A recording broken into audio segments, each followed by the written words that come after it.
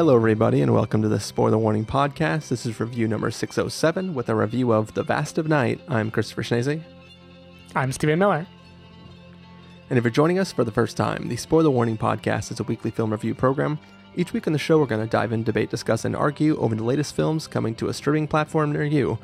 This week, we already had a review of End of Sentence, which is in the feed before this episode, and now you're listening to our review of The Vast of Night, which is a fun little paranormal film that came out on Amazon Prime this past weekend. So, Stephen Miller, do you enjoy delves into like alien mythology and stories about paranormal visits from outer space and things like that?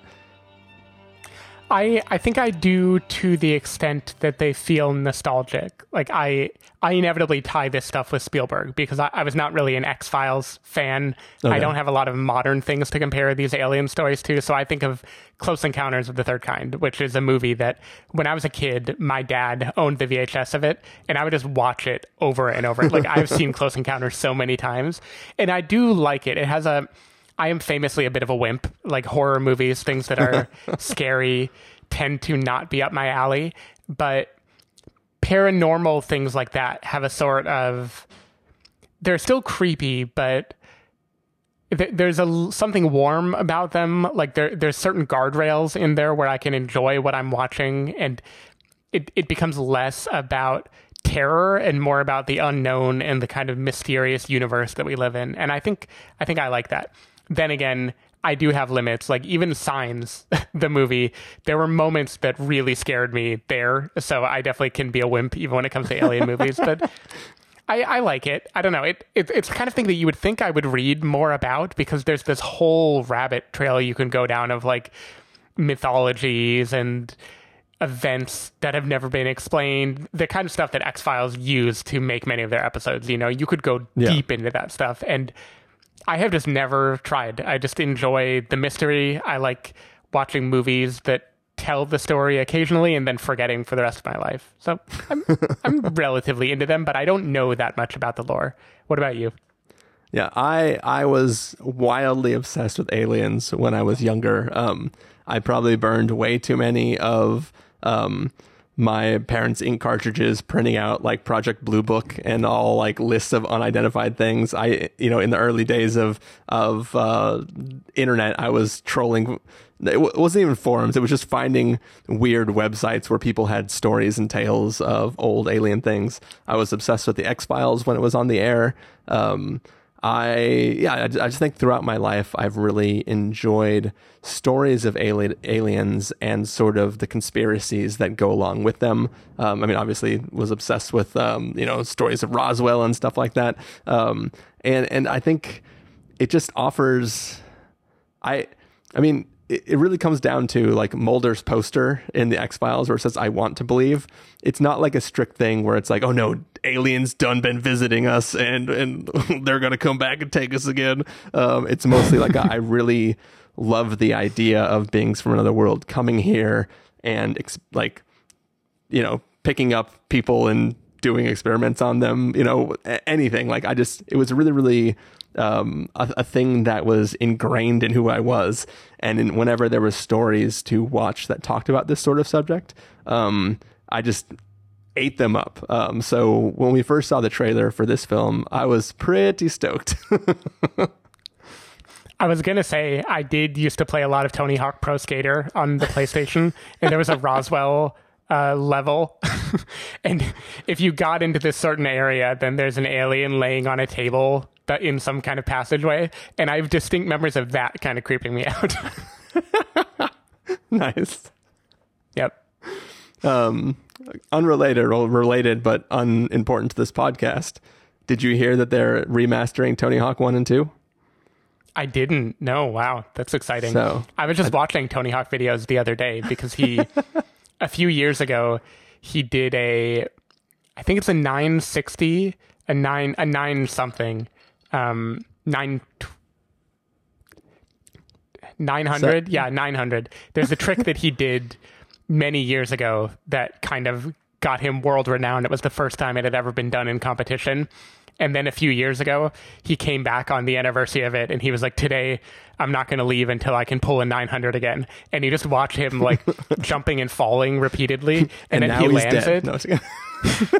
No, he lands it, and everyone cheers, and he throws his helmet down and says, all right, I'm out, and he leaves. And he just like, that's just the end of the video. He's like, I did it. I'm never doing it again. Not to keep us going off this train that's away from the station that we're trying to talk about here, but one of the things that's interesting about watching extreme sports and things like that is every year they're doing stuff that never could have been done before, and then every year you're like, if you leave and you don't pay attention to the next year's thing, and then you're talking to somebody else who's watched the latest X Games or something, you'll hear about like somebody doing like a triple backflip on a motocross bike, and you're like, that's impossible. And then you go on YouTube and you're like, holy shit. And it's crazy the stuff people are willing to do, and how many times they will attempt it before successfully landing it. Definitely. And as long as we're on this tangent, I have to say the soundtrack to the original Tony Hawk Pro Skater, very formative for my adolescence. You had Dead Kennedys, Goldfinger, Primus. You had Suicidal Tendencies was on there. It was a good mix. Yep, it's good times. Yep. All right. Well, Stephen, it is time for us to get back to the story at hand, which is that of The Vast of Night. So what do you say we take a listen to the trailer for The Vast of Night and then come back and give these folks who we just put through long tangents a review? Roger. Bacon 970.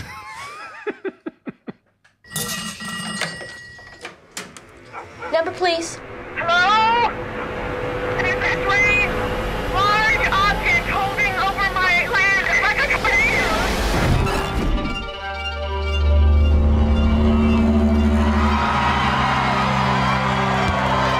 This is WOTW Radio in Cayuga, New Mexico, and this is the news for the hour. Now, what would you like to tell us about yourself? I don't know. Well, aren't you like some big science girl? Tell me about science.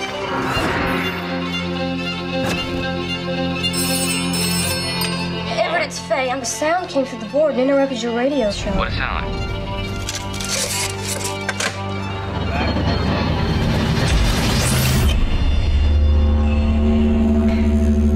What's going on, Everett?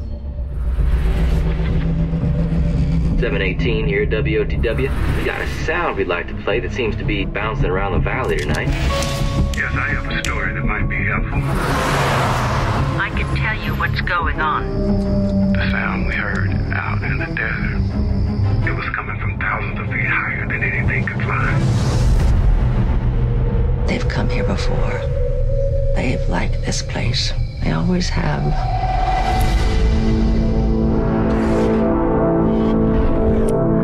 It is 7:45 p.m. and we may have something that'll need some before. What? Have we followed it from Colt Canyon?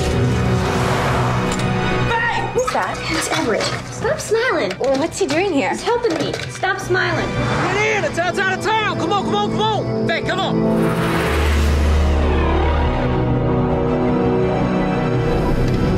Something's up there now. It's something talking. And they don't stay for long. Hey! Everett, take the wheel! What's going on? There's something in the sky.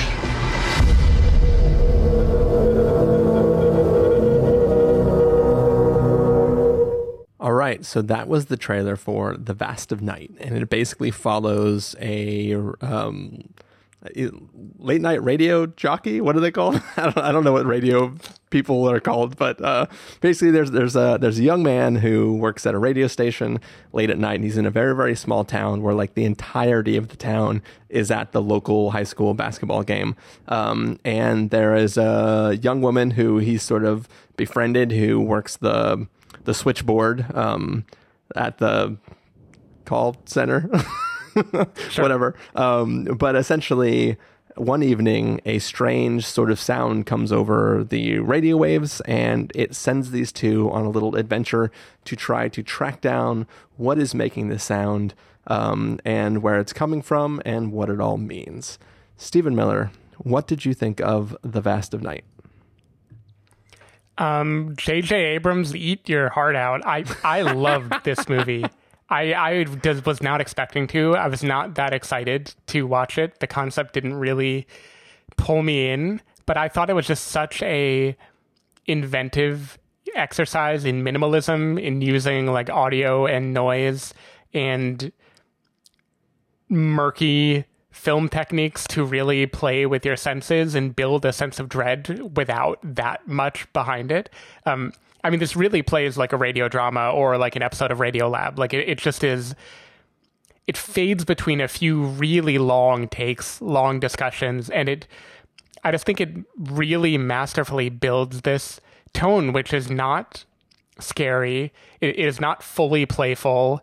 It is not fully thrilling. It's just this very like Amblin-esque nostalgic romp through the Twilight Zone, right? Through like 1950s middle America and the kinds of stories you would hear there and the limitations. There's something really tactile, really physical about this, which I loved. Like the physical switchboard plugging cables in and out, the physical radio, the logistics of getting from one place to another, the real-time nature of this movie. It at least plays as if it were 100% real-time, like you are watching characters moving through this space. I thought it had a lot of warmth to it. Like, this movie really just opens in the thick of it. It lets you know right away what the tone is going to be. Long takes, fast talking, ease, like light dialogue. Especially there's a long period of time where Faye and Everett are walking around interviewing people, and it just has this like this patter, right, of like an old-timey Americana story. And then it just slowly becomes more and more strange and very close encounters in ways that I don't think I can even spoil, because it's kind of obvious what sort of thing this movie is doing. Whether or not there's truth behind it remains a mystery. But the thing the movie is doing, I think, is pretty clear. It is telling one of these super extraterrestrial stories from the limited vantage point of people who don't have the technology to do much about it. There's a conversation in this movie where Faye is describing a story she read about the future. They're going to have vacuum tube transportation. People are going to have cameras inside their phones by the year 2000. And it just had this really enjoyable retro vibe that just put me immediately in the headspace of these characters. And I thought it just felt like a winking, kind of delightful nod to this genre. And I don't know, normally an exercise and something like that would have a hard ceiling for me in terms of how much I could enjoy it, but I was just 100% vibing with this movie. I had a big dumb grin on my face. The long interviews and conversations just worked on me 100%. I was completely hooked. And yeah, I really loved this little movie. I was very impressed with it. Yeah, I see this film as, I mean, it's at times it's overtly so, which honestly kind of grated with me. Like, I don't like the narrative framing of this is an off-brand Twilight Zone episode. The like starting with the fake Twilight Zone intro and then going into the set-top box and kind of repeatedly bouncing back out to that. Yeah, you could lose that and like have nothing really lost from the story. Yeah, I felt that sort of grinded on me a little bit, but I think the actual story that we're getting does feel like a throwback to an old, an old episode of the Twilight Zone or, things of that type. And I really loved that nostalgia hit. What I love, like at the beginning of the episode, I was talking about how I really, really love these old conspiracy stories and tales of, the military crew that helped pick up a ship that had crashed and things like that. And I love the idea of like older folks who know this history, who've been keeping quiet this entire time, and then now are coming forth to kind of like give more information to characters who are experiencing something. And I ate that shit up in this movie. Like I really, really loved when things sort of got started. Like once the signal comes, I was on board. And I think that, this doesn't quite have, the Super 8 style story where it's like a bunch of kids doing something way beyond their means and encountering some sort of alien force. This is like a more pared down, these two people who live there, like whose jobs involve these instruments that pick up radio frequencies, and just I don't know, there was something fun about the way they interacted with the city. This is a town that's so small that literally everybody is busy and almost nobody is participating in the story with the people that we are following. But there's theoretically something huge that's happening in the world. And these are the only two people who know about it, save for the other people they encounter as they're trying to track down what's going on. But yeah, I had a lot of fun with it. It reminded me of the old stories that I really like. And even though, like, if you really think about it, this film is really, at its base, it's two really, really long exposition dumps. And somehow that is incredibly entertaining.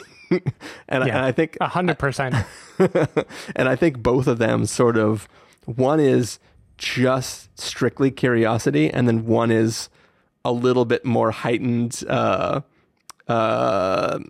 it's not spooky, but it's like it's a little bit of hair on the back of your neck sort of story the second time. Yeah, and I think that this film, it's strange how little is technically here, because most of this film is just fluff. It is a bunch of push-ins on characters' faces as they open car doors and things. It is, let's drag the camera around the ground and show somebody's feet running for 5 minutes just to pad the runtime of it. Because I think this is an episode of a television show. This is 30 minutes of actual content, and then it's stretched to be 90 minutes. I disagree. I think the way they play with time in this movie is great. I think the connective tissue is like totally necessary to making it all work in the rhythm that it works. I was so into all the little slice of life stuff that they fill it with, in addition to it makes the long conversations more, they hit harder because there's the feeling that like motion can still happen in between them. I loved the timing of this movie. I would not have wanted it to be shorter than it was. So you really need him to borrow that kid's trombone for absolutely no reason and then return it later for no reason. I love that. That was introducing us to the characters at the beginning. That was great. I know, but not. It's fine. I just go watch Before Sunrise again, Chris. No. But I mean, that film is doing something very, very specific, right? It's showing us a moment of just these two people in their own world, doing their own thing and having conversations that people would have if they met each other for the first time. These are two people that we already know. And the only reason they're having this conversation is because she ordered a tape recorder out of the back of a magazine. Like, they already have a relationship. They already know each other. They already constantly interact on a daily basis, and they're familiar with each other. So there's nothing about that conversation that is actually a first-time conversation. It's all fluff.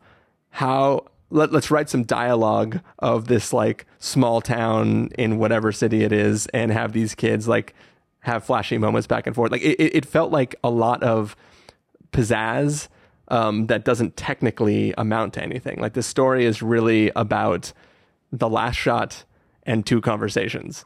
And then everything else is just fluff. I just think the rhythm of it, it's like a music piece, right? There are the big melodies, but there's the build up, there's the other stuff. I loved the opening of this movie. That all worked on me 1,000%. No, it had flavor, but I just felt that like it didn't increase the product. It just was like, that's a lot of flavor. Like, honestly, I think I would have enjoyed this movie if it had only been that flavor. I think I still would have liked it if they were just walking around the town discussing what the future was going to look like one day. I just, part of it just comes down to the actors. I don't think I know either of these. I'm not sure I've seen them in anything before, but I thought they were just so charming and perfect for the roles that they were playing. It really, really, in a nod to the Spielberg-y type films, like, it's precocious kids, basically, like, acting like adults, acting kind of older than they are, but it just worked so well. I had a lot of tenderness for this movie. Yeah, no, I did as well. I think my nostalgia tingles were like so overly stimulated compared to like the flashy rhythm tingles, if that makes sense.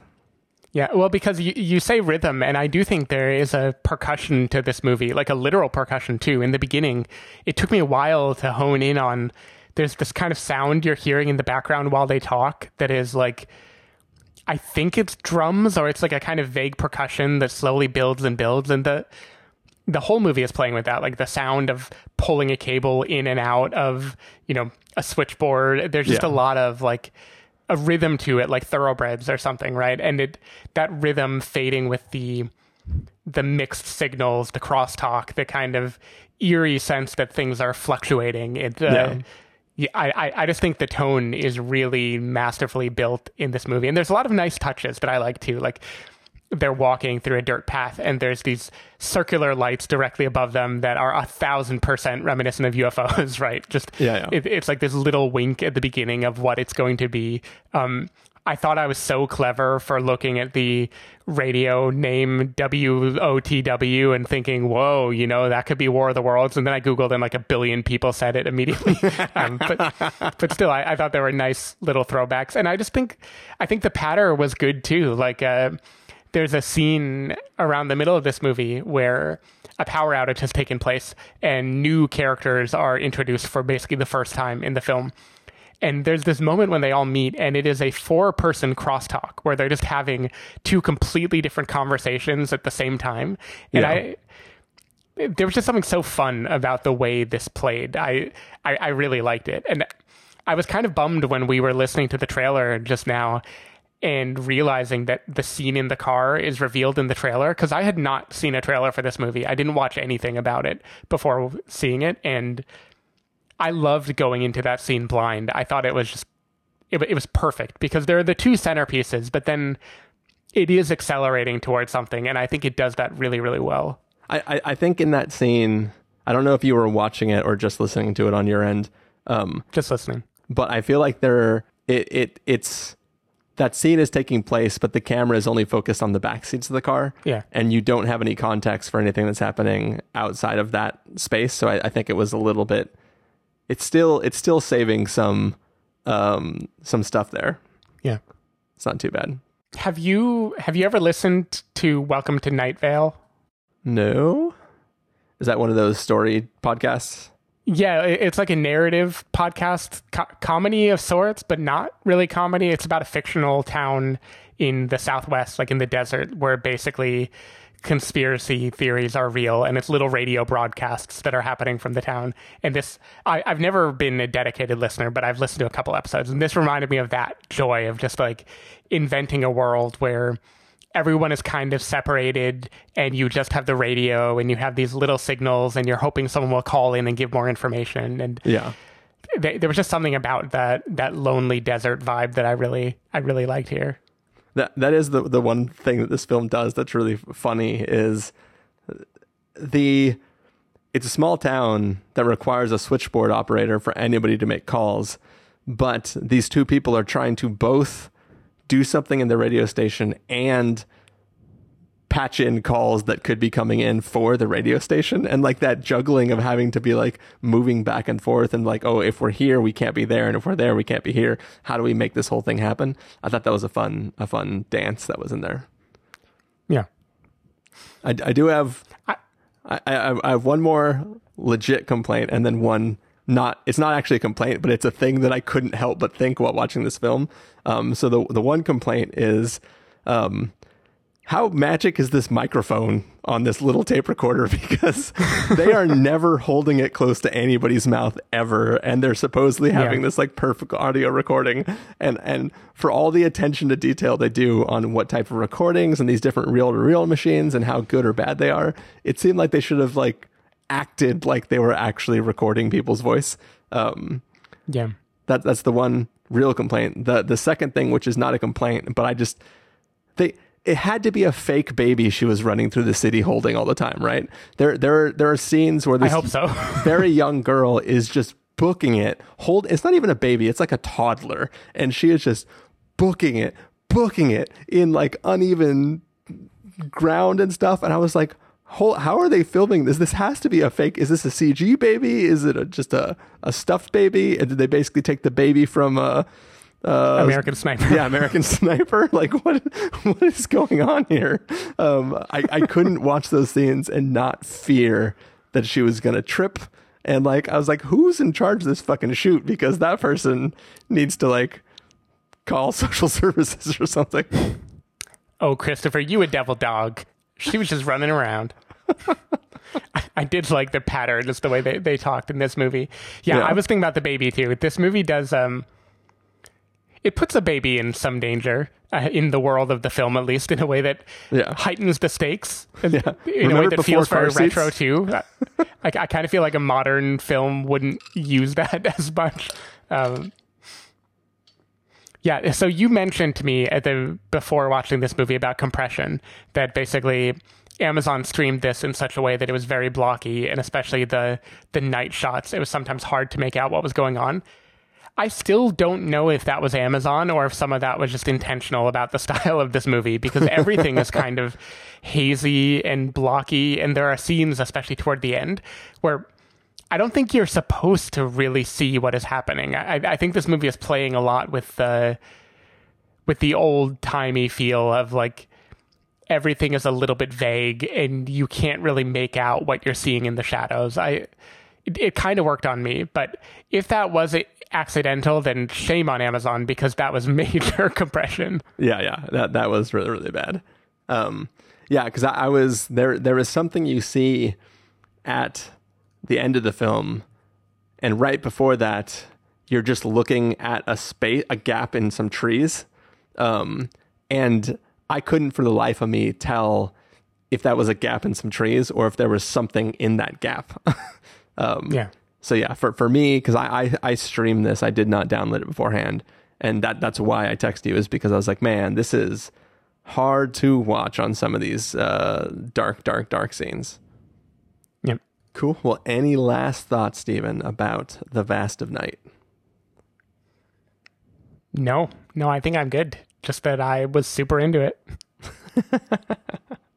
All right. Well, Stephen Miller, let's get to verdicts. If you're going to give this a must-see, recommend with the caveat, wait for rental, pass with the caveat, or a must-avoid, what would you give it? I'm giving this a must-see. I just thought this was a delightful movie, and the fact that they did it with so little, like what had to be a kind of shoestring budget, I feel like it's just remarkable, and it's just so much fun that they managed to pull this off. I think that I liked it as much as you, but I don't think it's as good as you liked it, if that makes sense. So I think, based on your reaction to it, it seems like it appeals to people, whether it's just this pure nostalgia hit of like being the type of story I would have been obsessed with, like right out of high school or even before that. So I'll still give it a must-see, but I definitely feel like if I didn't have that nostalgia hit, I probably would have rated this a little bit lower. But I really, really like those two long dialogue scenes that this film hinges on. And I think, like, to me, that and the ending are the entire film. And you could throw out the allusion to Twilight Zone, and you could throw out some of the style and fluff in the rest of the film. But it's very entertaining, and it's all the kind of stuff I love from a very reduced, simple alien extraterrestrial type story. Yeah. Cool. All right. Well, that is going to do it for this review of The Vast of Night. Stephen Miller, if people want to find you throughout the week, where can they do that? People can find me at twitter.com/sdavidmiller or sdavidmiller.com. People can find me at ChristopherInRealLife.com or twitter.com/ChristopherIRL. You can find the podcast over at thespoilerwarning.com, where you can get a bunch of the back episodes of the show. If you want to subscribe to the podcast, you can do so on Overcast, Stitcher, Apple Podcasts, or wherever podcasts are found. If you want to know when the episodes go live, you can follow us at twitter.com/spoilerwarning, facebook.com/thespoilerwarning, or instagram.com/thespoilerwarning. If you want to get a hold of us directly, you can send an email to fans@thespoilerwarning.com, or you can use the contact form on our site. Music for this episode will come from the soundtrack to The Vast of Night, so hopefully you're enjoying that. That is it. We are done for this week. We will be watching something else next week. We'll figure out what that's going to be Friday night, and we'll be back Monday night with another few reviews. Yeah, and hey, if you're a listener and you've got any ideas, any tips that you want to send our way about what we might want to watch, then go ahead and give us a ring, call the operator, let them know you want to talk to the spoiler warning, and the best idea, we're going to send you a piece of David Chen's rug. That's right, Dave Chen's rug, direct to you, to the first 2 callers who let us know what movies come out next weekend. All right. Bye.